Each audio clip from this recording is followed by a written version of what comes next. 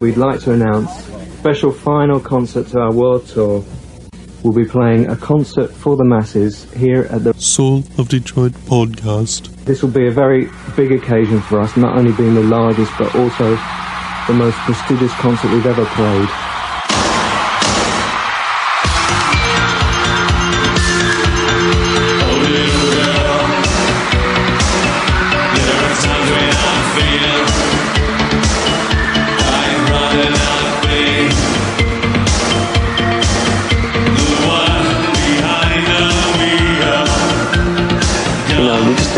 We wanted to document that, we wanted to put it onto a podcast and everything. And this is it's a high point in our career now. We get bigger and bigger with every episode. You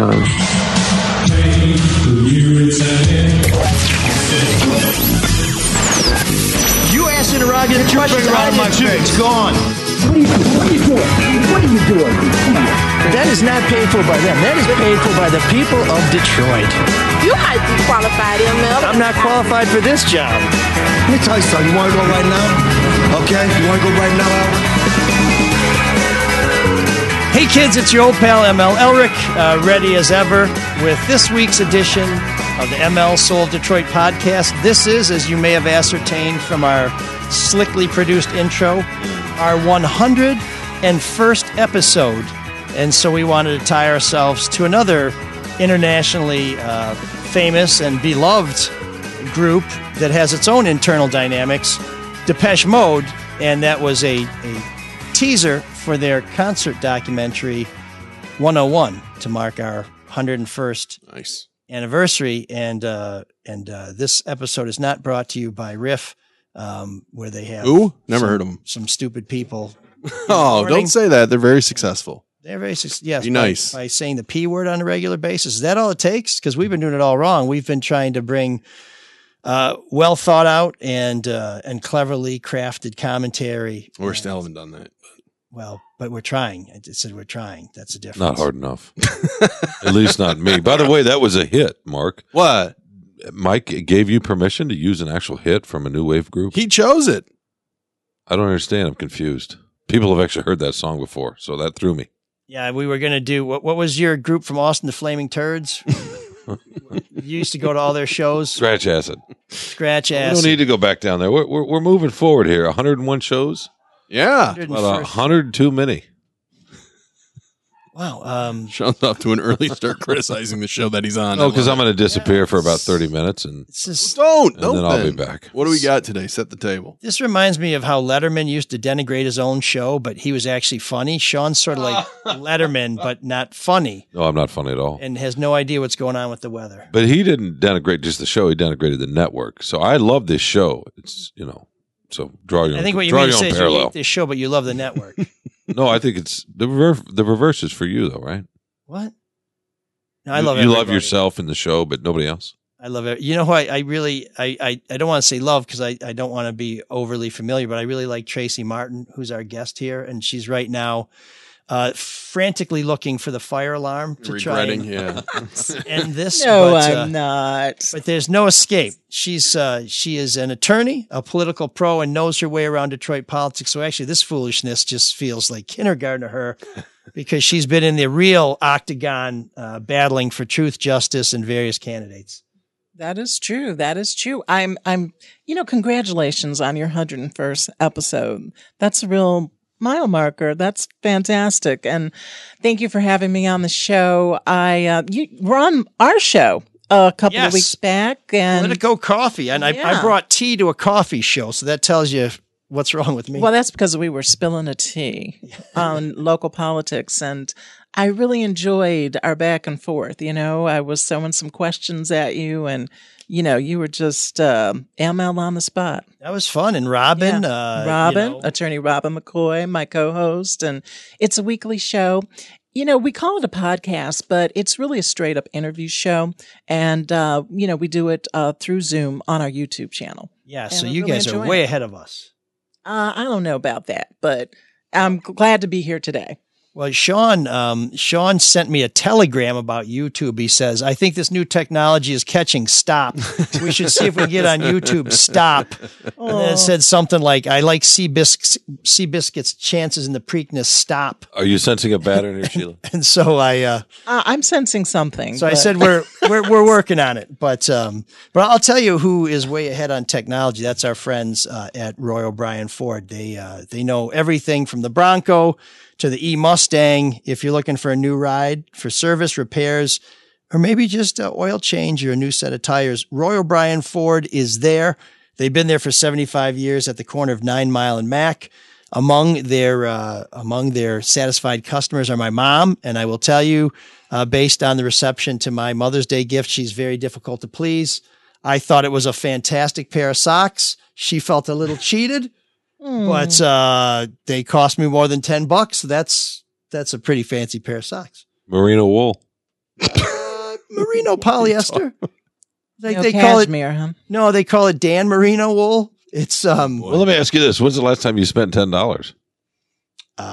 Mother's Day, because with the tax it put it right over $10. Okay. So, I meant before Mother's Day. I mean, it's probably been a while since you spent that much money. Mother's Day 2020 was the last time I Okay. spent. Okay. But no, actually, I got her a couple of flats of flowers up at Randazzo's there off of Outer Drive, where they had some really cool stuff because everybody else was sold out, but they still had a pretty nice Really? At Randazzo's? Yep, up there by City Airport. So I think when you're right next to a cemetery, it makes it tough to keep a lot of flowers on hand. But Yeah. the plant selection was outstanding. Okay, cool. I'll have to make a note of that. I'm a bit of a gardener myself, so. Oh yeah, it's right on the back. They have a really good outdoor nursery there. So that saved me. But if you want to buy your mom a car, maybe I guess Sean, that's what he's thinking about because he's like, I don't know, $10,000, $10. It's all the same to me. I'm a big shooter. Roy O'Brien's I'm the not. place to go. But that's true. Roy O'Brien is the place to go. There you go. Now we agree on something. And if we can agree, then I think it's safe to say that you'll be very pleased. Go to royobrien.com. That's ROYOBRIEN.com. And you can call him too at 888-566-5851. 888-566-5851. Let them know that ML sent you. And if you're more comfortable, just send them a telegram. Just said, ML sent me. Stop. I will be there soon. Stop. What was your website again? Stop. Oh, wait a minute. I don't have the internet. I'm sending a telegram. Stop. That's twice, Mark. I know. Same That's- joke that's twice. twice. It worked so well the first time. It did. Stop. It did. It's like me saying, is it Mike or is it ML? Stop. Am I going to be real or pretentious today? That's Stop. It's like me saying that's the same thing. Yeah, exactly. We just were hoping you're going to bring us some Slim Jims and sherbet like you do for the boys. Or was it sorbet and beef jerky? I can't remember what it was. What flavors? Whatever flavor you'd like. Milk duds, milk dud smoothie, perhaps. They've got these different flavors of Slim Jims and stuff now. Beef jerky. I like teriyaki myself. Sean never Yeah. brings A us little anything. salt. A little, yeah. I had teriyaki last night. What's that? You never bring us anything. Really? I didn't bring you Sunshine. hoagies. Everybody wants to know From about Izzy's Hoagie Shop. right. Oh, that's right. true. You're right. I take back anything bad I've ever said about you. Okay. That And, is and one of the you best didn't ask places. for them. I just brought No, them you're right. and Thank fed you. You're very kind. And then man. I wiped the corners of your mouth, dripping the cheese down, right? It was a little erotic, yeah. Well, I was just trying to... erotic. Wow. Where are we? What's going on? Yeah. already? We have a distinguished guest today. let's and talk some here politics, we are talking about yeah. hoagies. And come on. Yeah, so we'll set the record straight with Tracy Martin, and credit where it's due. It was on this very network on Friday that Charlie LaDuff broke the news that our police chief was about to no longer be our police chief, and subsequent reporting by Charlie and others revealed that he is expected to run for governor as a Republican. So we want to have Tracy on to talk a little bit about the chief's chances, maybe take a look back at his career, what sort of how he'll be remembered, and just this notion of, I think there's a feeling of, oh, I've got a black Republican, I'm going to win. Well, for those of us who have a little bit of gray in the temples, do you remember Bill Lucas, a black Republican sheriff who ran for governor, did not do real good? When was that? I do not remember that. When was that, Tracy? I think he ran Oh, against God, Ed that was- McNamara, right? Yeah, that was way back when, I think in the 80s. And yeah, William Lucas. But that's an interesting point that you raised, because I don't think that you can really compare James Craig with William Lucas. I mean, yes, Bill Lucas was very distinguished. He had a lot of support, but didn't quite have the same charisma as James Craig. You know, they call him Hollywood Craig. And he picked up that moniker from his time out at LAPD. You know, he spent 30 years out there, and then he went to Portland, and then he went to Cincinnati, and then he came back here to his hometown of Detroit, and, you know, is finishing out an 8-year illustrious career as the city's top cop. But I think that, you know, when it comes to Charlie LaDuff's story, I think what really shocked a lot of people was the fact that, you know, Craig was coming out of the Republican closet, so to speak. But he had been signaling before that he was very conservative, don't you think? And that he had these Republican leanings. Yeah, when he's telling everybody in Detroit they should get a gun, I think that was something that you probably wouldn't see on MSNBC or CNN. Oh, no, definitely not. He was a regular on the Fox News shows, and he was a regular on Fox News shows, and he did other networks too, so I don't want to say that he was cherry picking, but he was not afraid to appear on Fox News at a time when, just last summer, when the city was a cauldron. It hadn't boiled over like Wisconsin and Portland and Minnesota.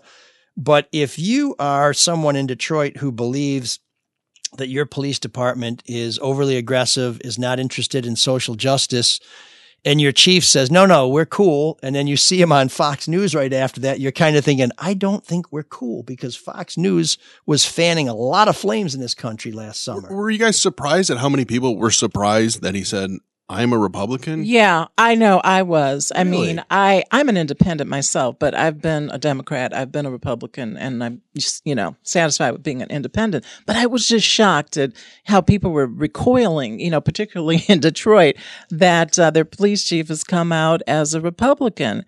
And as you said, Emma, I mean, he's been on Tucker Carlson's show.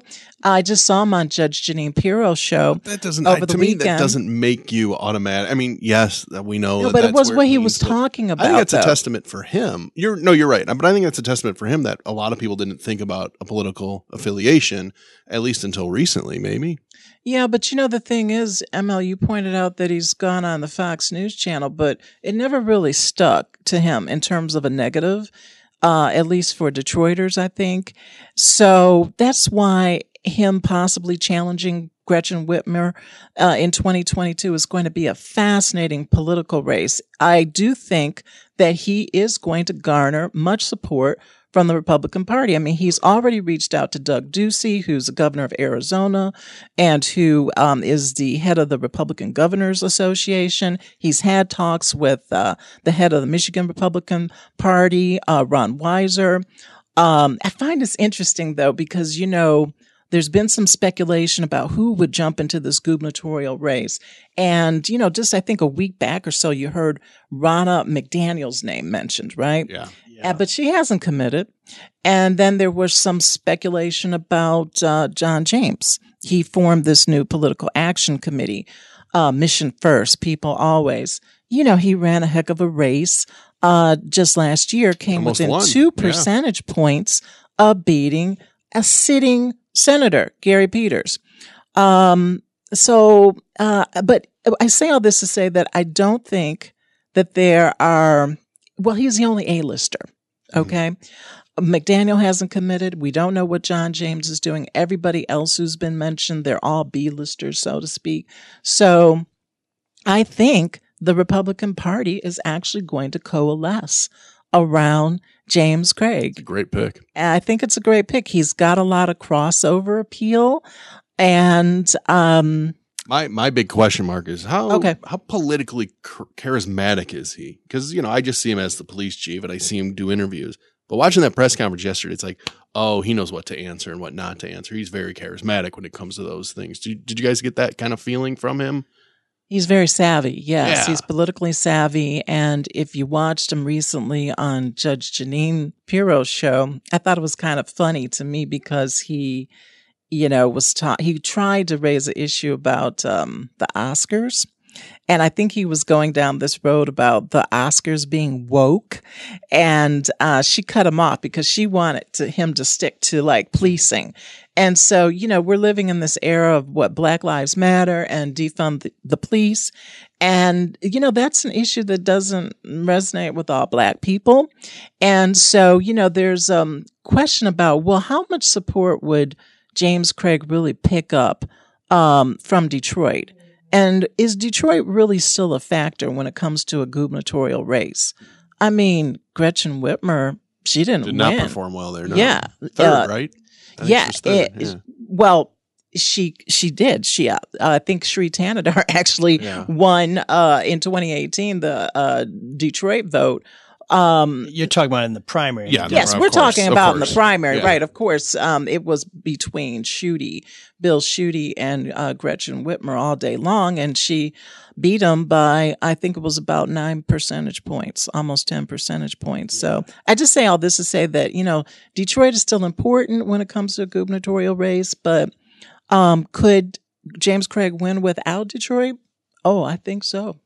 So Craig is interesting, and while I say I'm not surprised that he's declared as a Republican, it wasn't that long ago when Gretchen Whitmer was looking for a running mate, and there were people who were advising her, saying, we think Benny Napoleon would be great because they really wanted to shore up her Detroit, her southeastern Michigan credentials. They wanted somebody who had some of their own cachet. And there were some other names being thrown around, Warren Evans, probably not interested in leaving Wayne County Executive, probably doesn't want to be somebody's second banana. I mean, Warren he's like, I'm a boss, I'm not a deputy. And I remember talking to people and saying, well, has anybody thought about James Craig? Because you're talking about, you have a fairly liberal Democrat from the central part of the state. You're looking for a high profile Democrat from southeastern Michigan, preferably someone who doesn't look like Gretchen Whitmer because she wants to try and balance out the ticket. You're looking for male, female. It's kind of like TV news anchors, Right. You have the white woman and the black guy, or you have the black guy and the white woman, and racial balancing so important in southeastern Michigan. Right? Yeah, I mean everybody's trying to create this perfect setup. And I said, well, what about Craig? So all of which is just to say that about 4 years ago, I wouldn't have been surprised to see him running on a Democratic ticket, but I think he's decided this is his window. And unlike Schuette, who's about as charismatic as flat water. You know what? Now I've got to jump in on this one because I've met Bill Schuette. I mean, fizzy water that somebody shook up. And listen, so at one time he had a little. I met Bill Schuette, and he's can actually be quite charming in person, but as a candidate, I agree with you. He just didn't resonate. And, when that loss really hurt him, it really was a gut punch for him because he thought he was going to prevail. But what I find interesting is, at that newser, that press conference yesterday, someone asked Mayor Duggan, who was he going to support, going into 2022. And he says, I'm throwing my support behind Gretchen Whitmer. But do you remember when Gretchen was running? There was talk that he was actually trying to recruit Gary Peters to run for governor, that he, didn't think that she could do it, that she could get across that finish line. So, what a difference a few years makes. Yeah, and I don't know how much stock to put in that Duggan was not enraptured with Whitmer talk from 2018. But once she was elected, remember, his son became, I think, the head of her transition team. So, I mean, the Duggans got on board pretty strong and certainly provided some talent to her administration. Dr. Joni Calhoun came from Detroit, and I don't know that Duggan would have, been that happy if she picked somebody off of his staff, if they didn't have some sort of relationship. Right. But yeah, Craig is going to be very interesting. So I didn't realize the Hollywood nickname came back from his LA days. I assumed it came from his availability on a regular basis to the media here. It's both. And people complained about that. They used it to denigrate him. And I remember seeing him one time when he was out on the street, and he was wearing some blue suede shoes. And I thought, I have never seen a Detroit police chief wear some blue suede shoes. So he had a flair for fashion in addition to a certain avuncular nature. But I never criticize any politician or any public official who likes to appear before a camera or a microphone or reporters, because while they may have their own reasons for doing that, to good reporters who know what their job is, you can be invited to a press conference to cut a ribbon and you can still ask somebody a question that might cut their Achilles. I mean, if you're not out and about, I don't have an opportunity to find you to ask you questions. And so the Hollywood knock never really rung true with me, because I've seen lots of Detroit police chiefs over the last 20 years that you could almost never find them. When you found them, you could almost never ask them a question. When you asked them a question, you could almost never get a straight answer. And Chief Craig, for whatever any people may think about him, he may dodge some questions, but I saw him square up to more pointed questions from reporters than any chief in my experience. And in fact, I remember going to a press conference where we were doing a story about some police that I'd actually exposed who were abusing citizens. And he just said, he's like, why don't you go first? You always have the bad questions. Or you always have the sharp questions, or whatever it was. Longest questions for certain. Well, he knew that. That was more of a setup, but he knew that he was going to have to answer that question. So he's just like, okay, let's answer that question. We'll get to the rest of it. Right. Which there's something to be said for that. Well, he's really masterful when it comes to his handling of the media. I'm sure you can appreciate that. You know, your Pulitzer Prize winning. I've never heard that before. Reporter. Oh, he didn't have to bring that up. Like he brought up the press conference that I guess was set up because he had broken a story. So the police chief was there because of him, and then he was going to give him the first question. And that was all part of a 5-minute setup to begin with that Mike just said. Anyway, sorry, go ahead. Thanks for interrupting our guest, Sean. No. I think it's great, Tracy, that you said Pulitzer, so he didn't have to say it. Yeah, well, I mean, I do appreciate that. You know, I myself have a journalism background. Before I became an attorney, in another life, I worked in journalism and PR. But back to James Craig. Thank you, Sean. Is a master when it comes to the media. And you mentioned about prior police chiefs in Detroit. In many ways, I think James Craig is like the more successful version of Warren Evans, because he was a police chief at one point in time, and he was somebody who, never met a camera that it didn't like. I mean, you remember he did that sizzle reel for that TV show.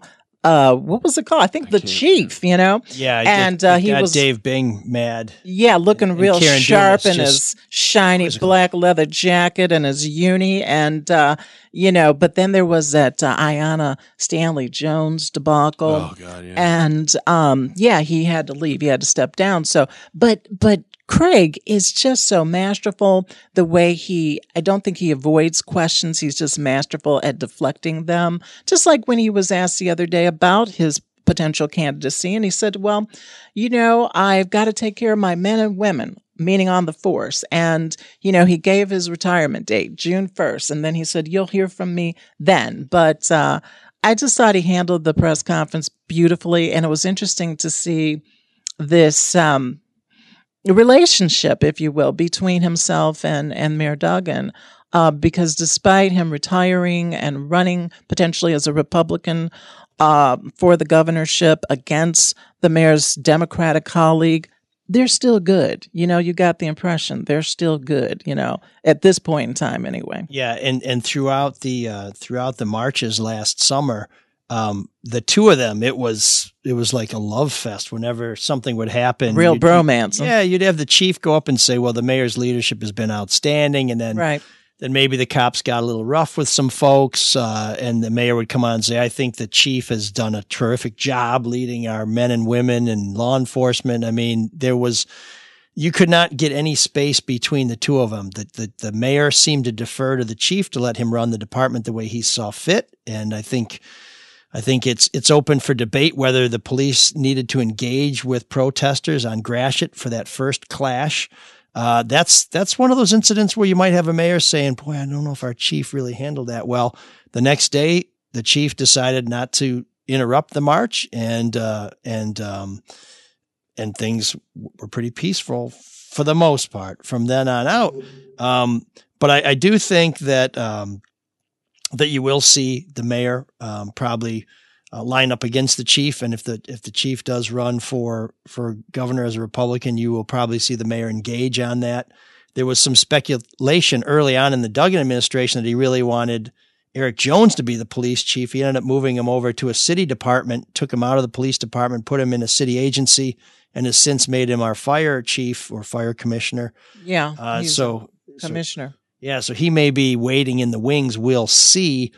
But you mean as a replacement for James Craig? For Craig, yeah. There were people who thought that Duggan really recognized talented leadership in Jones and wished he could make him police chief, but he didn't want to knock Craig out. I think one of the most amazing things about the Duggan Craig relationship is when you're a mayor of a big city, and when you're a mayor, maybe even of a little city, when you're a mayor who knows politics so well, how is it that you do not want to have your own police chief? Because you got your police chief who knows when some dirt happens to call the mayor's office first. You've got your pipeline. And I don't know that ever really developed with Craig. Craig was always kind of his own man, which is extraordinary in American politics. He was his own man. And I mean, back to this point about, the surprise about Craig running as a Republican potentially. Well, I mean, he was appointed after all by Kevin Orr, the emergency manager, by way of a Republican governor in the form of Rick Snyder. And I agree with you that Craig has always rolled as his own man. And in a way, I kind of picked up this bristling, that he was eager to get out from Duggan's shadow, so that he could spread his wings and perhaps, fulfill his destiny, his political destiny. And it's just going to be fascinating to see what develops within the next 12 months. Tracy, do you think people were surprised because they see him as being from Detroit, as being black, and not thinking about him as being a police chief just by on the surface level? Like, well, he's a black guy from Detroit. Why wouldn't he be a Democrat? Yeah, I think you hit on something there because I think it is all about race. We are living in hyper-partisan times, when it comes to the polarity between the two parties, but also a heightened sense of, identity politics, frankly, okay? And so, I'm out on social media a lot, and I do see a lot of people saying, oh, he's a traitor, he's a sellout. Well, I'll take that back. I see some people saying that. The bottom line, though, with Craig and his crossover appeal is the fact that, he isn't for defund the police. And, frankly, there are a lot of black people that don't want to see defund the police. They want more police. Yeah, they don't want chaos. They don't want anarchy. They had no problem with the way Craig handled the protests last year. Black Lives Matter, Detroit will breathe. Remember that big protest because of the Hakeem Little situation? Yeah. Which, basically, Hakeem Little, the late Hakeem Little, he shot on a cop. So, what were they supposed to do? I thought Craig handled that very well. He handled it great. He released the video right away. Right? Yeah. So this is my point, goes back to my point about his masterful handling of the media and optics. I think he's just great at community policing. It's going to serve him well with this campaign. So what do you make, and ML alluded to it earlier, what do you make about people going, oh, well, he's black, so they're just going to vote for him anyway? Because there seems to be that feeling out there that black people will vote just for a black guy. I think some people will vote for a candidate just because they're black. We've never had a black governor here in Michigan, and some people want to see that happen. And you have quite a few conservative black folk out here. And yes, listen, we saw this with John James when he ran against Gary Peters, a Democrat. There were many black people who crossed over. They crossed the party lines and they voted for John James because, after all, he's a military veteran. He put out those great commercials. He's got a beautiful family. He was criticized because of his relationship with the president. But my goodness, who, wouldn't, as a political candidate, try to tap into that connection with the POTUS? And I don't think that this is going to be an albatross around James Craig's neck in terms of Donald Trump. I just personally don't view it that way. This is what some of these pundits are out here saying that, that's just going to turn people off so much. Now, there are so many issues that Craig stands for that really resonate with people. And when you combine that with his media savvy and his charisma, I just think he's like the total package when it comes to a political candidate. And I think that Gretchen Whitmer is maybe a little worried because she's got her liabilities, to deal with. How do you feel about the way she handled the trip to Florida? I think that she didn't handle it properly. I don't think she has got the right people around her advising her, because I think that that's a relatable issue, going to see a parent who may be on their deathbed. I think if she had just been upfront about it, people would have understood it more. But for her to hide it when she's out here telling other people, you can't travel. The cover up seems worse than it does. Crime. Exactly. And this has happened all the time with other politicians with military helicopters. And I think Chris Christie, had an issue with that too. And he had an issue with beaches. Yeah, he did have an issue with beaches. He shut the beach down, and he and his family were there. Yeah, I remember seeing that photo of him and the wife, sitting on a beach, and he's working on his No one around him. Right, yeah. But it just wasn't handled right. And, she came in and campaigned on these promises of fix the damn roads, and that never happened. And she has an opportunity. Actually, the roads are getting fixed. I mean, I see more construction when I'm trying to get from here to there than I have in a long time. Yeah, it's everywhere. Well, I see orange barrels, but I don't. The roads are just as bad as ever. I don't know about your neighborhood, but 94 on the east side's pretty smooth, and so if you go up 75. They're doubling the width of it. I mean, it's now how much of that was approved under Snyder and how much of that is. Well, this is my point. With Biden's infrastructure bill, I mean, this is a perfect opportunity for her to tie in with that. I don't see a lot of chatter about that. She has been riding on this COVID wave, her handling of it. But then, there's Charlie LaDuff talked about the nursing home issue. That's going to be major. Okay. I mean, it's major for Cuomo. There's misinformation about that, though. What's that, Mike? I know some nursing home workers who say that the way she handled nursing home, there was no better way to do it. Exactly. So, I mean, there's... Really? Why not send the people to the TCF Center where they had the makeshift hospital? The same with Cuomo. Why didn't the people go on the ship that they had float into the harbor? I mean, they didn't even have any patients on that ship, and they didn't send anybody to the TCF Center. And why were why were they patients being moved around so much when we weren't supposed to move? Yeah, so I don't get that. I think it was mishandled. People can make mistakes. Just you got to own up to it and then change your behavior. And she did not seem to do that. Absolutely, I agree with you. Well, I read some reporting in the Free Press by Clara Hendrickson taking a look at some of the things that's been said about what she didn't do at the nursing homes, and a lot of what she's accused of being done the facts don't back up the accusations, but I'm not an expert on that subject. You run on transparency. You need to be a little more transparent than what she has been. Well, that's different. That's different than a nursing homes issue. Well, but a lot of that's transparency too, though. Yeah, I would agree with you on that one. And, Michigan is one of the worst states when it comes to transparency and politics. We need to have more sunshine in this state. But, all of this goes to say that, I mean, this match is shaping up between Craig and Gretchen Whitmer, Big Gretch as they call her. It's very yummy to me. I mean, as somebody who's worked in politics and who just loves politics, even if you don't love politics, it's going to be fascinating to the layperson to see how this all goes down. Now, before that election, there is the mayoral election. Is Duggan in any trouble of losing that, in your opinion? No chance. Yeah, I think, look, he's got the power of the incumbency. The incumbent always, has a leg up on any opponent. I think that people are satisfied for the most part with the job that Duggan has done. I mean, has he been perfect? No. I mean, one of the big criticisms is the neighborhoods. People still feel like the mayor has ignored the neighborhoods, that the focus has been on downtown and midtown. But when you look at his challengers, I mean, Tom Barrow, who's running for the fifth time in 4 election cycles, and Anthony Adams, who, was in the Kwame Kilpatrick administration and who is, running this campaign that it really isn't resonating with the voters at this, stage of the game. I don't see anybody out there that could, reasonably win. No, I think Duggan's got it all day long, and, I had someone on my show, last weekend, and I asked it was Ed Sarpolis with Target Insight. I love Ed. I love Ed blast. Sarpolis, Yeah. with his, he's a master, with the numbers.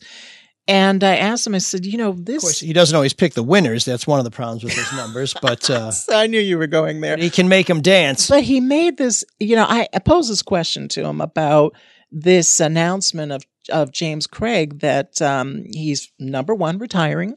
And number two, he's contemplating a run for governor. And number three, as a Republican. Would that in any way impact Duggan negatively? And he said, no. I mean, I think everybody not everybody, but a lot of people have suspected that he might be a Republican. And, until he leaves, everything is going to be, very copacetic between them. But once he gets out the door, once Craig officially retires, and if he decides to run for governor, you may very well see Duggan, turn on Craig. And there are some issues that he could turn on him with, because Duggan has, has said that he's got, he's giving his full support behind Gretchen Whitmer. So he said no, he doesn't think that in any way, shape, or form is going to impact Duggan. So, yeah, I don't see Duggan losing at all in terms of the mayor race. And I think that he gets to be the mayor as long as he wants to be. Frankly, there's no term limits for mayor in the city of Detroit. So, maybe he might have another, beyond this election cycle, maybe another one in him. He's going to have to deal with that new city council and that all-important District 4 race. Yeah, you raise a good point. I don't know how you make that District 4 race out to be. Yeah, you may raise a good point about it's a toss-up. Changing city council. I mean, 4 incumbents decided not to run, so they're not going to be incumbents. And you were sitting with a candidate here, right here in the studio. And I find that you mentioned the District 4 race. That is one of the most fascinating races to me, because you have an individual who's got all this name ID. He was a former, not former, but a Pulitzer Prize. I've heard, a reporter. And I heard he has an Emmy too. You've got a judge, a retired judge. Multiple Emmys. Multiple Emmys too, right. Since you mentioned it. Multiple Emmys, and you've got a retired judge in the race, but you've also got this young hotshot black guy by the name of Tucson Knight, who's a former deputy manager, has a close relationship with Duggan, and very charismatic. I think it's a 3-man race if one of the men can manage to stay on the ballot. There's been an effort to knock retired Judge Virgil Smith off the ballot. I haven't heard anything about that lately. But this individual, Lee Reed Pratt, filed suit. She's represented by Ann Arbor attorney Andrew Patterson. They call him Drew Patterson. And, she makes an interesting point with the suit. Incidentally, the state court administrative office was sued. They call it SCAO for short. And the allegation is that, well, first of all, for people who don't know, Judge Virgil Smith is actually retired, and so he's not elected, and he's come back to my home court, Lincoln Hall of Justice, where the juvenile court sits, to help out. And this happens frequently in criminal court and over at the civil courts at KMAC. And so he's come back to help out. And so this suit says that it alleges that, quote, knowingly permitted Smith to openly run as a candidate for a non-judicial office, and Secretary of State Jocelyn Benson, whom the plaintiff says has a statutory duty to direct the Detroit city clerk to address Smith's candidacy. She is in essence saying that Judge Smith's candidacy violates the state constitution that says a, quote, judge of a court of record is ineligible for an elective office other than a judicial seat during the period of his service and for 1 year thereafter.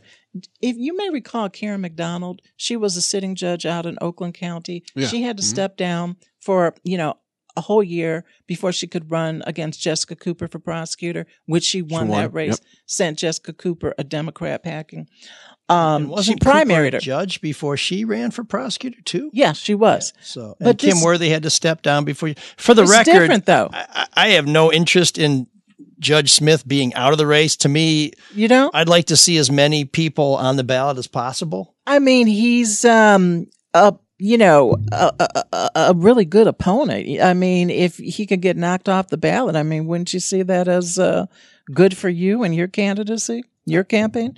Tucson Knight's a good candidate. Letitia Johnson's a good candidate. I think there's 7 people, including myself, on the ballot right now. Well, nobody's saying that, your opponents aren't good candidates, but from where I sit, there's top 3 because a lot of people, Letitia Johnson. And if I was running, I don't think I'd want a lawsuit if I was currently running for something. I'm running to beat any and everyone in the race. If it's 6, if it's 600, if it's 1/6, which would be weird, but to me, we're doing our thing. We hope our thing is better than other people's thing. We're meeting a lot of people. We're having a lot of conversations. We're getting a lot of good feedback. So people are receptive to you out there on the campaign trail. Yeah, people are even inviting me in their homes now, which is kind of that wouldn't have happened a year ago when we were sort of, in the throes of the pandemic. But I think people are loosening up and they want to talk about change that they want to make. Mm-hmm. So I mean, I wish the judge a best of luck, and I hope, like all the other people running in District 4, I hope they all come 1 vote short of me. Well, listen, I just want to, say on the record what a politician type of answer. I don't. No, I mean, I've never been someone who says, how I'm going to win the championship? I'm going to get all the teams disqualified before the playoffs. I mean, I want to fight. That's what it's all about. That's very noble of you, but I think this is just emblematic of the type of political climate that we're in now. It's election by litigation, so to speak. But I don't think that this suit has much of a leg to stand on, though, based on Judge Smith's status as really like a contractor. He's not elected. So, he doesn't have to adhere to these rules. But I think there could be an argument for separation of powers, though. How can you have someone, running for a legislative seat when they're also serving in the judiciary? But that wasn't an allegation. So I don't know, maybe they'll amend their complaint. I don't know. But I haven't heard anything about this since the news broke on April 30th. Yeah, have you? No, I'm paying attention to one campaign, and that's keeping me busy as hell. That's yours. ML4 Detroit. Right. Okay. .com, by the way. Yeah, but you got to keep an eye on the competition. But you said you don't care. Yeah, I mean, we run across each other on the trail. I mean, I haven't run across Judge Smith campaigning, but Tucson and he was driving down Outer Drive when I was cutting the grass, and he pulled over and we had a nice conversation. And I've known Letitia for years, so let's get to it and hopefully we make the best case. And if we don't, well, that's on us. Right. But there's other people in that race too. This young man, Ken Snap. I met him. KenSnap.com. Yeah. .org. I met him. Might be .net. But the other candidates, I mean, like I said, I think it's a 3-person race. So you're discounting Letitia. I just don't think she got 43% of the vote against Andre Spivey last time. Yeah, well, that was a different race, and you weren't in it, and Judge Smith wasn't in it, and I don't believe Tucson Knight was in it either. No, Tucson. So I think that when you have such a high caliber field, and you have candidates with high name ID, high profiles, somebody like a Letitia Johnson, I mean, she would really have to work. And have some commercials, some TV ads. And when I say work, I mean be out there knocking every single door, hitting doors. And she has to work to raise her profile to catch up with you guys. And I just don't see that happening. She sent my wife a Mother's Day card. It didn't get there till Monday, so I beat it by a couple hours. if you count midnight as Sunday. Yeah. But before we let you go, because I know you have to get to court, speaking of high-profile candidates, you have worked before with Coleman Young Jr. I have. He is a candidate for Detroit City Council at large. What are his chances? Is he going to be the top vote getter? Is he going to finish second? Is he not going to make it? What's your prediction with Coleman Young returning to Detroit City Hall? Well, I cite to Ed Sarpolis again, Target Insight, who did a survey, and on that at-large seat, and Coleman Young was coming out number one. I think, with his high profile, that high name ID, I think it served him well, even though he lost to Duggan by running that race, running that campaign. He got even more exposure. So I do think that one of those at-large seats is his all day long. Now, the big question is whether Janie Ayers is going to manage she's an incumbent, to stay on the ballot. She's got ballot issues. And if she does stay on the ballot, I think that she's going to continue to enjoy a lot of union support, which is going to help her reclinch that seat. She's a very high quality individual. And when the pandemic hit, she and Roy McAllister, unbeknownst to anybody, were volunteering at the State Fairgrounds testing. Oh, yeah, that's right. I mean, that speaks a lot to their commitment to public service and not to being glory hounds, which I think most council members would say, I'm going to volunteer, but can you get my good side when I volunteer? I call them camera chasers, right? Mm-hmm, exactly. Well, I mean, in terms of the at-large seat, you do have other candidates in that race, like Nicole Small, who's a charter commissioner in leadership, and she has been very vocal. You also have Mary Waters in that race. She's a former state representative, and she has a little bit of political baggage, but, people have short memories, and they just remember her and how much they like her. She's very personable. I don't know. Very nice woman. Yes, very nice woman. But you have other people in that race: Jermaine Jones, Royce Kinnebrew. So we'll see. But in terms of the at-large, that's running citywide. Coleman Young, his name's on one of those seats, and I really think Janie Ayers, if she can manage to stay on that ballot, she's going to reclinch as well. The other race that I do find interesting is District 6. That's Raquel Castaneda-Lopez's district. And, she's not seeking re-election. She's looking to hand off. She's looking to hand off to her endorsee, is Gabriela Santiago Romero. There's two Santiagos in that race. And so I don't know if there's going to be a little voter confusion, although one candidate is male and the other candidate is obviously female. It's interesting. The other Santiago has the same name as a baseball player, Hector Felipe Santiago, who played with the Tigers at one point in time. He's a free agent now. He played with the Twins, with the Angels. Name recognition. Yeah. And he uses the baseball motif on all of his campaign materials. He does, He says that people have mistaken him for the Major League how convenient. Baseball player. It would be nice to have a Major League Baseball player in Detroit somewhere. I'm not sure we have any on Woodward. Oh, that's funny. But, that District 6 race also featured David Sanchez, and individual who I've met and interviewed on Political Coffee. Very impressive. Also, Hector Santiago was very impressive as well. A graduate of the Mayor's Clean Slate program. He gets out there and he talks about justice and, how he's been able to turn his life around by getting an expungement. But David Sanchez, I don't know. He's got ballot problems too. Yeah, I thought I read in the Detroit News that he was not certified for the ballot. That's just what I read. I don't know if that's true, but I know there were a lot of people who thought that he would be the hand-picked challenger for the people who didn't like Raquel Castaneda-Lopez. They thought Sanchez was going to be the standard bearer, but you got to get on the ballot to win. So, that's too bad for David Sanchez if that's true. That you said the Detroit News reported that he wasn't certified. I believe I read it in the Detroit News or the Detroit Free Press. They listed the candidates who were certified, and I did not see his name there. But wow. we'll double check that and let people know. Wow. Well, I did hear from David Sanchez that he was having ballot problems, but I didn't know, what the extent of it was. The other race before I go is District 7. That's Gabe Leland. Yeah, what happened to that silly little bastard who was representing District 7? Well, he got a sweetheart deal. I mean, he was it the Monday before last. He took a guilty plea for misconduct in office, and he's finally stepped down. Finally, after 2 years, he was allowed to keep his almost $90,000 a year job, and he's represented by Steve Fishman, attorney Steve Fishman, defender of the stars. I mean, premier criminal defense attorney. Yes, and he hasn't been sentenced yet. He won't be sentenced until June the 7th.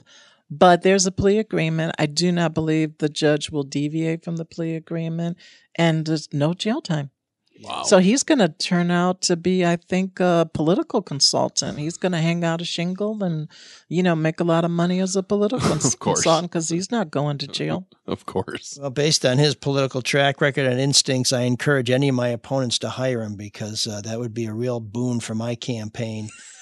I'll tell you the one thing about his resignation, besides just how ridiculous it was, it took that long. That's the first time after he quit that I heard members of Detroit City Council and the mayor criticize him. They did not say an ill word about this man until after he had resigned. I mean, so listen, I don't want to turn this show into a campaign commercial, but I will not sit next to somebody like that and keep my mouth shut. I just can't do it. Well, you were calling for his resignation. Yeah. I saw you out there in front of the Spirit of Detroit. No, you'll sit next to two people that are wearing your gear like us. But sometimes I call you guys out. So proof point made. Thank you, sir. But Tracy, so proud. Thank you for coming and joining us. Tracy is a political consultant. She is the co-host of the Politico Coffee podcast.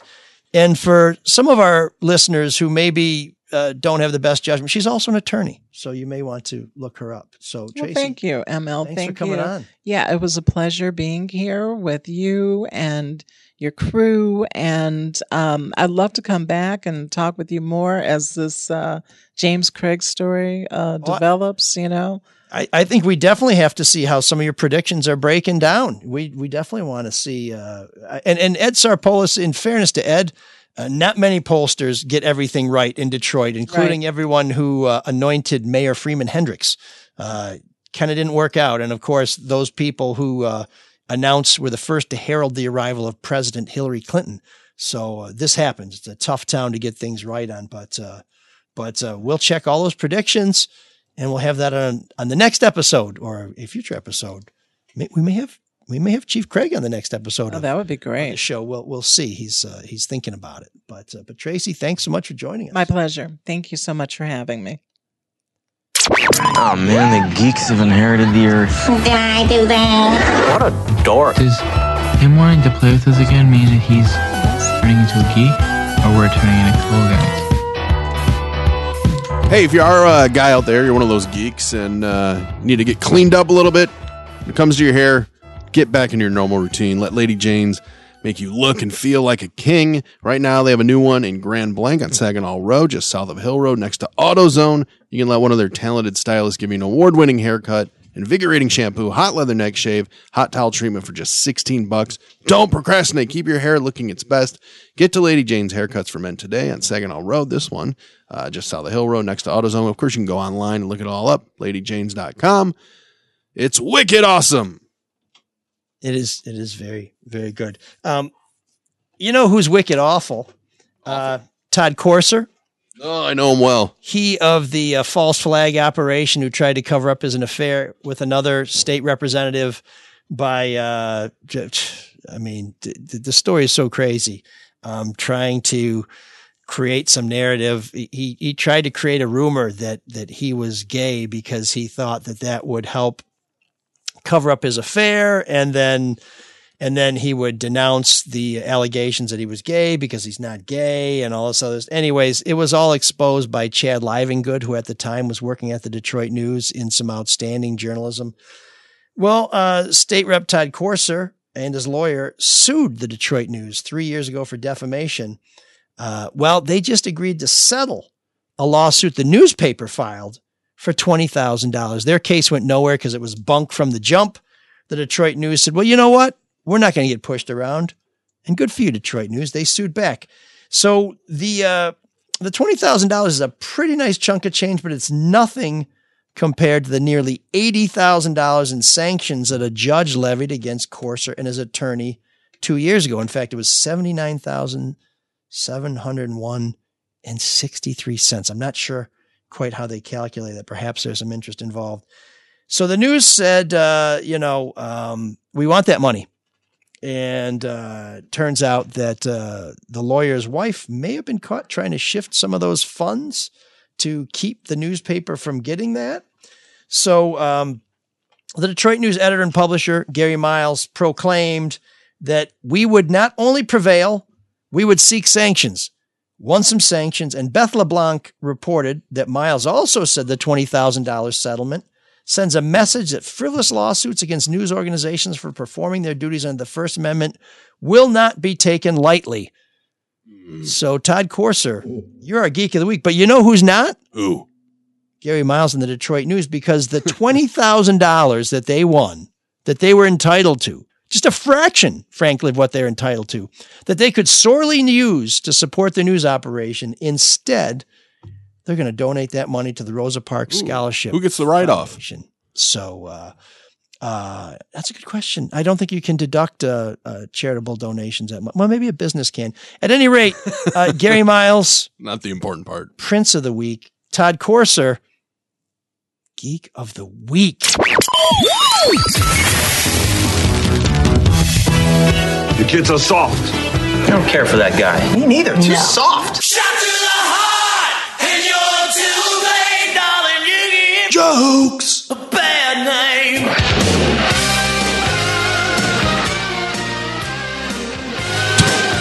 He's already air drumming. I don't know if that's a good thing or bad. Sean is not impressed, I can tell you that much. Nice to have Matt back. Yeah, I often wonder whether the reason to drink Altus, which some people call Altus, is because of the great taste or because it's a Detroit original, a beer that went away, but like the city is coming back better than ever. Or if the reason why people like to drink Altus is because they know Matt is coming up with his comedy session. Whatever the reason, you can find Altus on your store shelves. You can find it on tap at your favorite bars. You can go online, and it's at altus.beer. That's ALTES.beer. And you can find out which stores carry it. Mark, you were wondering which major chain in Michigan just started carrying which one? Altus. And I'm wondering if you can guess. I think you may be major chain in Michigan. I would say Meijer. You got on the first try. Hey, you got on the first try. Yeah. So if you are a Meijer that, customer, Sean. Nice job. Quality Detroit beers, you can go pick up some Altus at your friendly neighborhood Meijer store. Do it today. So altus.beer to find out where, or just go to the friendly shelves of your local Thrifty Acres there, the Meijers chain, as they like to be called. Now, we have not had Matt on the show for a while, and a petition drive was launched. The signatures were many. The argument was persuasive. Keep me off. They were delivered to us, but I decided to have him back on the show. Anyways, depending on what happens in the next 3 minutes, there's still time to sign those petitions. Matt, I don't want to say that, that your entire life is riding on this moment. But the bar is very low. Yeah. Let's just say, Eminem was under a lot of pressure. He had just one shot and he delivered. How are things on your side of 8 Mile? Well, I'm excited because I can get a lot done in 3 minutes. So. Okay, we're going to let that one go, and we're going to dive right into since we just had an attorney here, I think I have to say this, the alleged comedy portion of our show. Well, I guess we can get started. 2:15. Okay, so in 1838, a blacksmith named John Deere built the first steel plow that became a commercial success. And it's pretty much how John Deere became top of the line. I mean, the only thing that plowed fields any better was Burt Reynolds. Ooh, hey. Yeah. Come on. The pride of Lansing, Michigan. Burt. Come on. That's a good one. Sean, nothing? No, it's fine. It's jokes about a 70s movie star, but keep going. Well, it's history. The historical punchline. I know. Yeah, it's about history. Throw him a bone. Give him Pete's. Okay, well, moving on. This week in 1940, Winston Churchill said this: "I have nothing to offer but blood, toil, sweat, and tears." It's an odd accent for Churchill. Well, it happens. And then he spouted off the rest of the hot sauces for chimichanga night. Oh, you love it. Sean would like that just because it's about food. Sean is signaling assent by Chimichanga's scratching his food? nose, or he may be calling for the double steal. I'm not sure. Chimichanga is just a colonial appropriation of the fucking burrito. But go ahead. And nobody was a bigger colonial power than Winston Churchill. So That's nice right. tie into There you history. go. Excellent. And funny, too. Finally. Not the thing Matt said, but everything after that was pretty mirthful.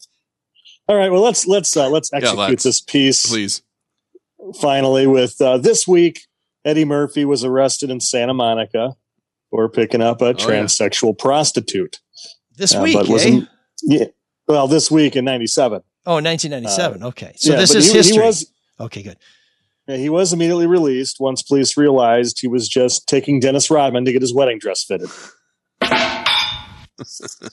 I like the geopolitical flair. They brought kind of indirectly North Korea into it, unrest in Los Angeles. I'm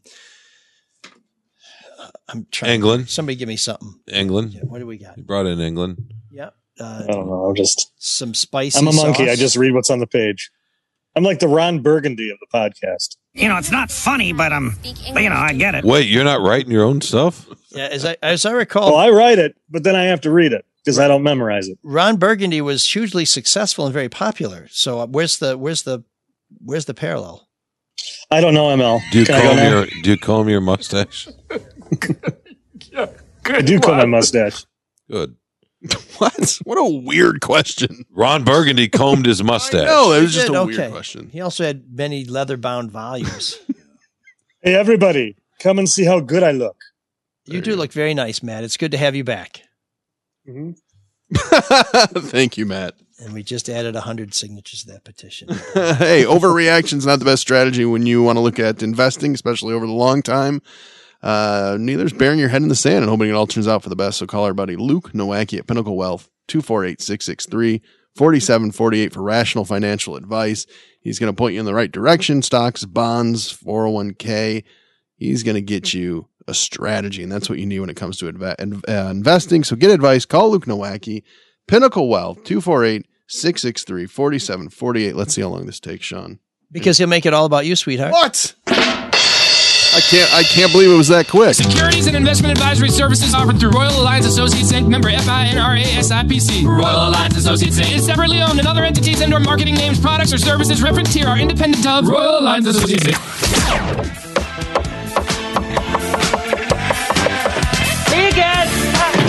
There's an all-night party in room 7609.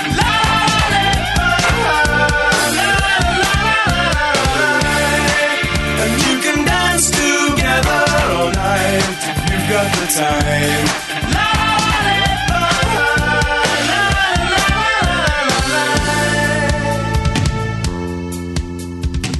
Oh, man, am I glad we got rid of all those Facebook Live just barnacles. It's just the cool kids hanging out here. I don't know if they're gone yet, so they probably heard all What? that. Yeah, jeez. I mean, those other... I don't know how you really feel. Oh, boy. This never happens to Charlie.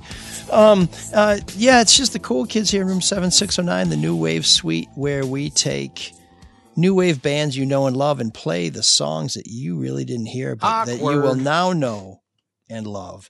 Or what we do is we take a band you never heard of, we play something of theirs that's awesome, and then Sean brings up Scratch Acid. So that's kind of something you can count on every week.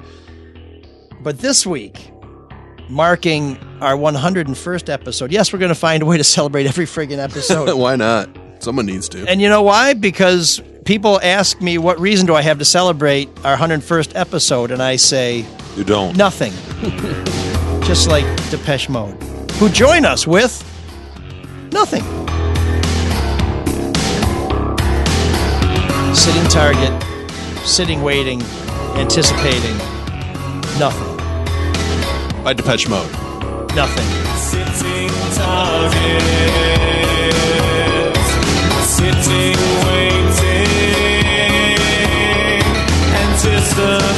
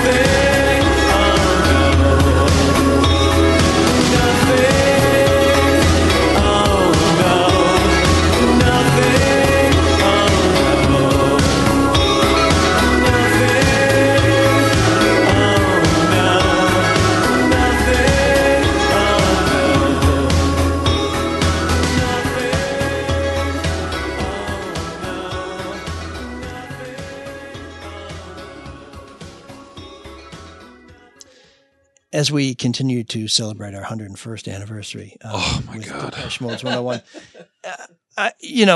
Depeche Mode's great, so I don't know that we need to dive into this unless Sean insists. But they're great, and I didn't like them when I was young, but I really love them now and have for a long time. Wait, are you serious? I don't know if I can't tell if you're joking. No, I'm serious.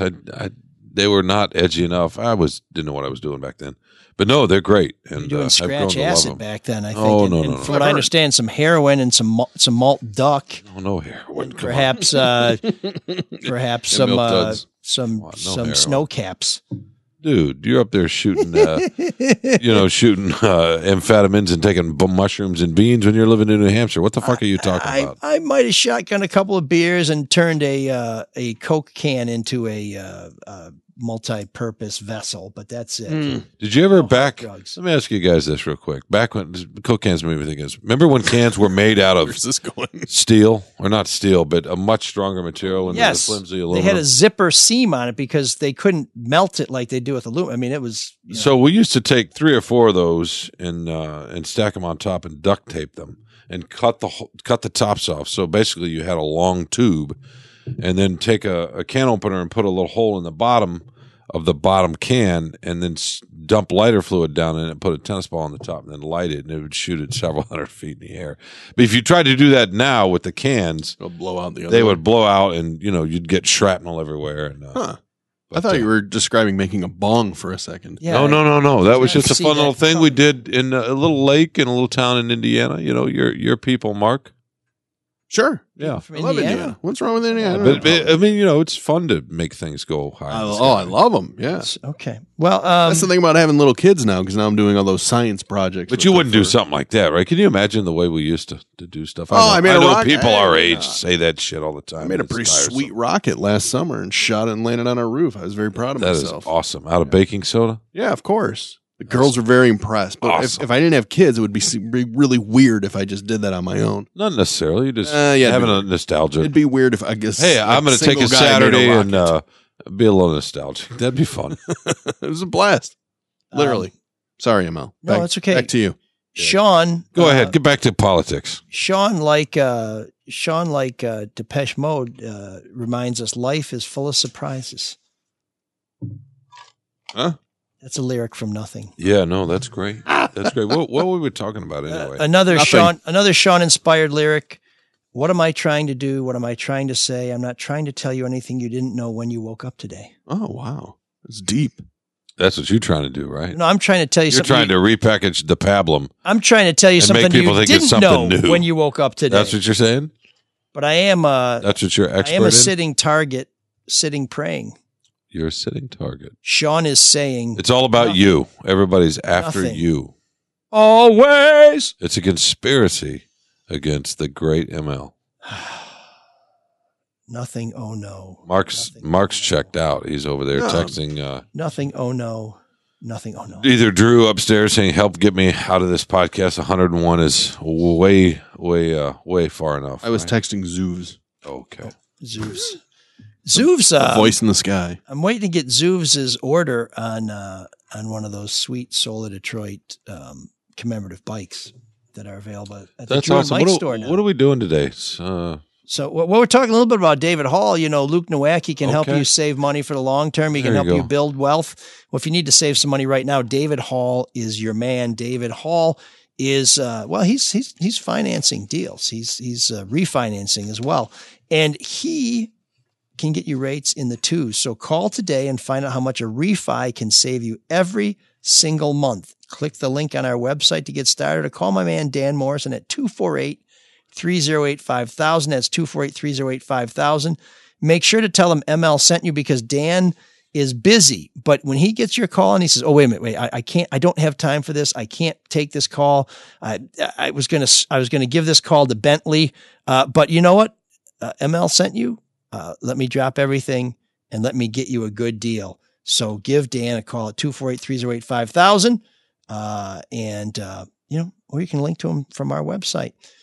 Hall Financial, they're taking care of folks here on the Red Shovel Network. They've taken care of me on deals I've done with them, and I think that they'll look after your interests as well. NMLS 146743.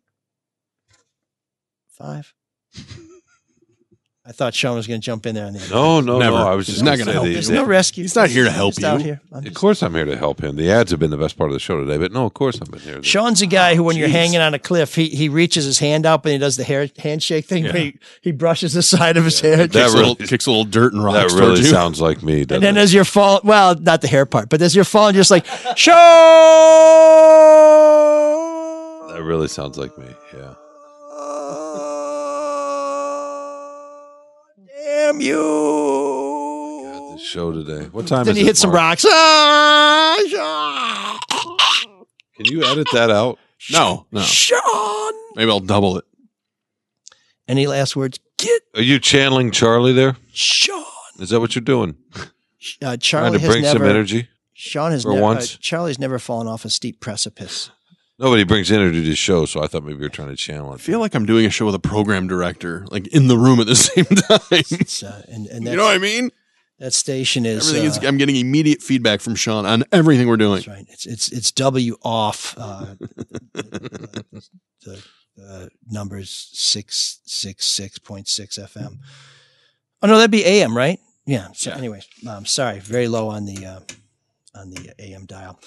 Anyways, we love to hear from you in room 7609. Please make your nominations. In fact, I got a great nomination not too long ago that I was thinking of playing, but I'm still struggling because the band who produced it is known as sort of the preeminent power pop band, but the song has just such great new wave vibes that I may bring it forward next week just to have a lively discussion over whether it's meritorious or not. But anyway, to find out who that is, you have to come back to room 7609 next week. And if you're going to get into room 7609, one of the best ways to do it is by using your key, which could be attached to one of our outstanding room 7609 keychains. As Sean was mentioning the other day, we have some fantastic bikes. Yes, limited edition. There's pre-sale only. If you want one of our Solar Detroit bikes, and if you want to take a look at it, you have to go to drewandmikestore.com. If you want one, you have to get your order in by the end of May. And this bike, built in Detroit by Detroiters, is available for pickup. If you pick it up, Zach Pashik, who was on the show last week, the president and founder of Detroit Bikes, will give you a tour of the factory. And if you want it delivered, I think we might have a deal where I would deliver it. But that might cost you a little extra. How far will you go? It might cost you a couple of beers. Depends how many Altus are waiting in your fridge. Well, let's say Sean ordered one from his house. Would you deliver it all the way there? I probably would. I think I would, because I want to check out that sweet bunker that Sean was broadcasting from around this time. What if I lived in Kalamazoo? Yeah, I think Kalamazoo's a cool town. I might make it out. It is. I like Kalamazoo. Yeah. Dip my toes in Traverse the Kalamazoo City River.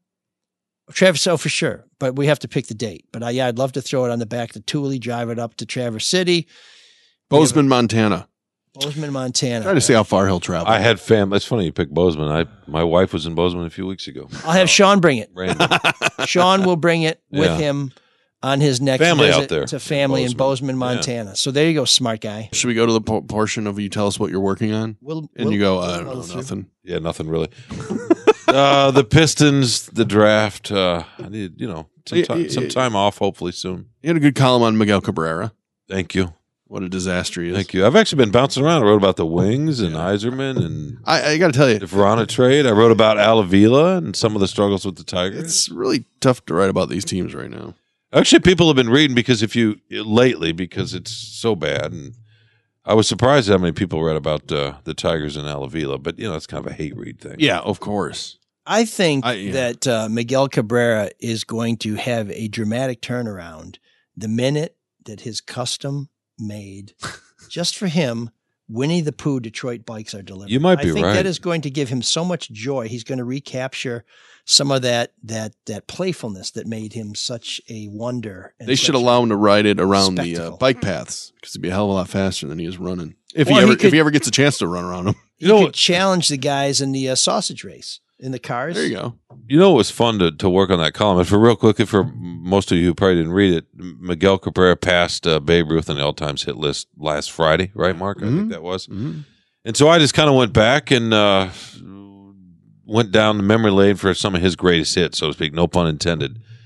And you just forget how, not just dominant he was, but just how sort of different he was, the things he could do at the plate, and then how we would sort of retell the stories, and then how much, even more than that, we look forward to him. The minute he got into the on-deck circle, like, oh, Cabrera's about it. Let's let you stop what you're doing to watch. And there was a lot of talk about him being the best right-handed hitter ever in the history of the game. Leland told me one time, and I don't remember, when he was in that 2-3 year stretch where he was putting up just outrageous numbers, that he had never, in his 50 years of baseball, he had never seen a better hitter. Yeah. right-handed hitter. Unfortunately, so much of sports is what have you done for me lately? What are you doing for me right now? And he is utter garbage, and that contract is an albatross. It is. But there, and I mentioned this in the column real quickly, Mark. There was an at bat against Phil Hughes, who was a pitcher for the Yankees at the time, and they were in New York, and I was there covering the team, and Hughes threw him an inside fastball, almost at his knees, so far inside that it was clearly a ball, right? And he can turn on it. But first he backs up in his stance, and then he pulls his hands inward, and then he turns on it and rips it down the left field line for a home run. And I remember in the clubhouse afterwards, Anibal Sanchez, who I think pitched that day, and Torrey Hunter was the outfielder. Like that was, they couldn't believe it. You just don't see. You couldn't see. He could take that same pitch, by the way, and muscle it the opposite way when it was inside. Which I don't want to get into the physics of all that. And plus I'm an idiot, but. He was great. It's just the stuff he did hadn't been done in that way. And not only that, now we haven't had an athlete in this city for a while do stuff where you say, wow, did you see that? Yeah. Yeah. It seemed effortless to him. And unlike a Albert Pujols or a Mark McGwire, where you could tell that they were an extraordinary physical specimen, he just looked like sort of a tall dude who went up to bat. He was a 6'4". He is a 6'4", 250-pound guy with the feet of a 150-pound guy, right? I mean, just watch him walk and move, and how the balance and how nimble he is for that. It's just God-given gifts, right? I mean, he took the plate like a little infielder with those quick hands and that quick at bat, but then he had the power. Yeah, to put in the camera well in center field. Oh, my God, right? And so, that combination is like Tony Gwynn with power. Yeah. You know what I mean? And now he's gets $30 million a year and everyone hates him. Yeah. So that's just how it works in sports. Two things struck me about Sean's piece. Number one was that Babe Ruth didn't reach 3,000 hits. Doesn't that seem amazing? Yeah, it really is. I mean, talking about perhaps the greatest hit of all time. He didn't reach 300. Now, I know he spent a couple of years pitching in Boston, but still. Right. And the other one was all the poor verb choices. Thank you. It's a lot of passive voicing and stuff. But yeah, but otherwise, I thought it was very good. It was very good. Thank you. That's always an editor. It was well done. Except for a podcast. Writing, but that's yeah. So anyway, always an editor for the written word. I just wanted to answer a couple questions that came up in last week's show that I was not able to answer that I feel very bad about. Oh yeah, I'm sure you do. Mark, you had asked me what the name of that really cool music that we had commissioned. By Max Prokop, and it did have a name, and I totally missed it. It's Buzz Me Cool. Where is that? Can we hear that again?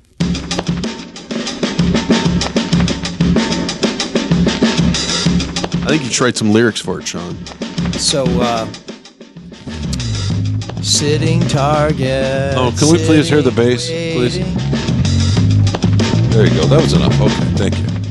So, Max offered to put some music together for us and I said, that'd be great. And he said, what are you looking for? And I said, I'm looking for something like Jamiroquai meets the Barney Miller theme song.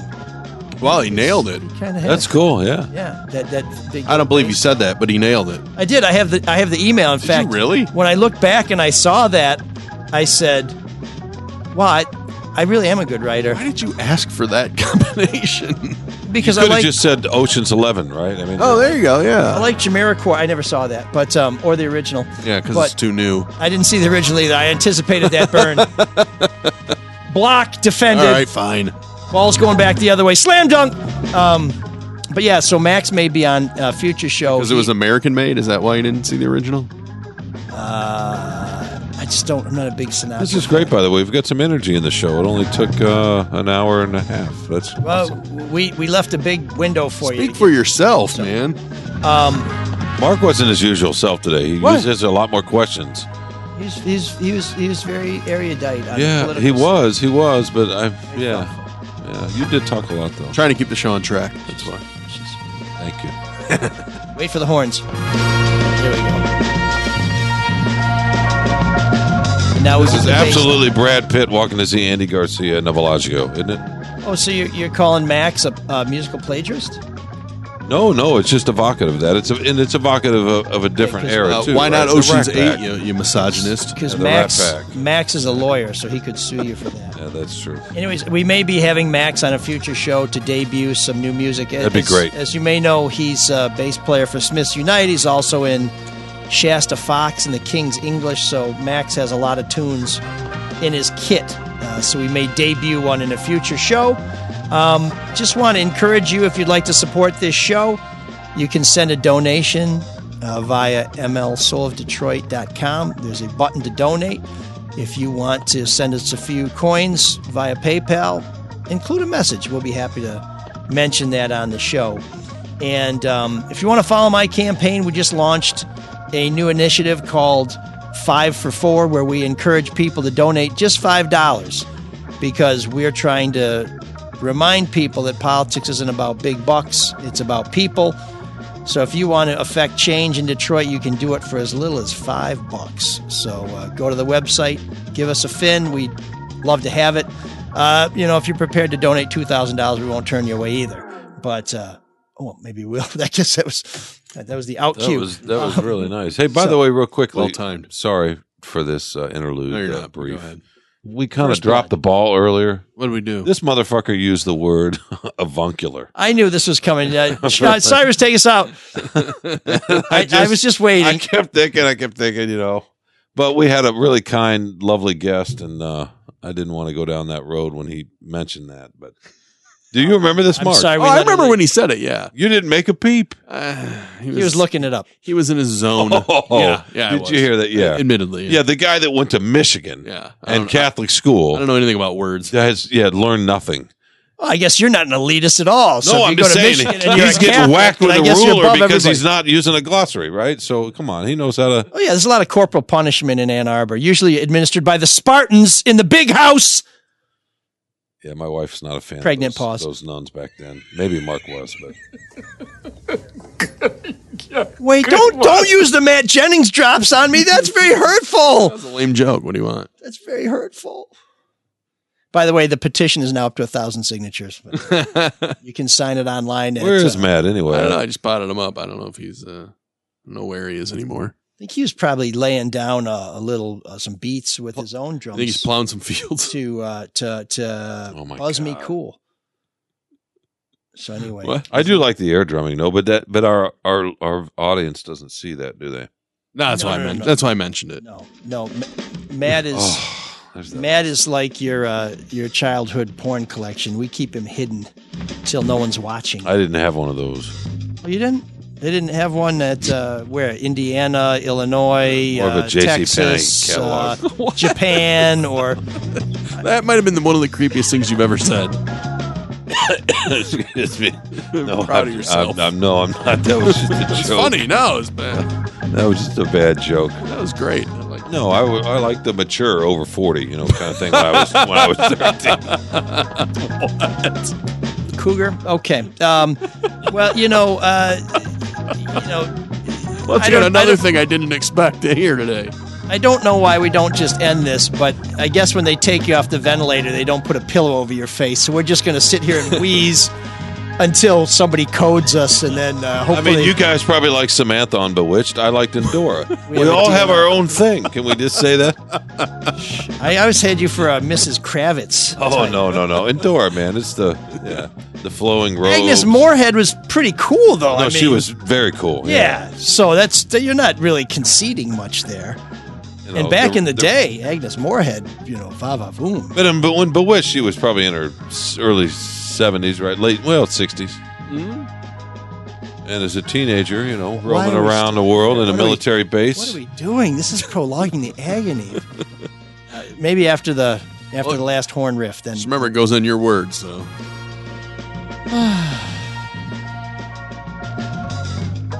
Okay. All right. That's enough. Shovel Network. That's enough. Yeah, baby. I feel like I'm in the worst episode of Peter Gunn ever. Charlie LaDuff's No BS News Hour, making news like no one else right here on the Red Shovel Network. And of course, there's the Drew and Mike podcast, your friendly daily dose of everything that matters. You can only get it here on the Red Shovel Network. One more horn riff. Maybe 2 more.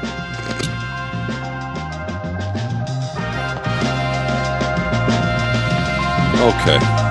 Max and Cyrus, take us out. Can you dig that? Can you dig it? Can you dig it? And the podcast episode. It's called 101. Why? Well, it was in fact the 101st episode. Oh, really? We were hoping it to be 100, but no, somewhere another one got added. I think 101 actually has a bit more ring to it. Yeah.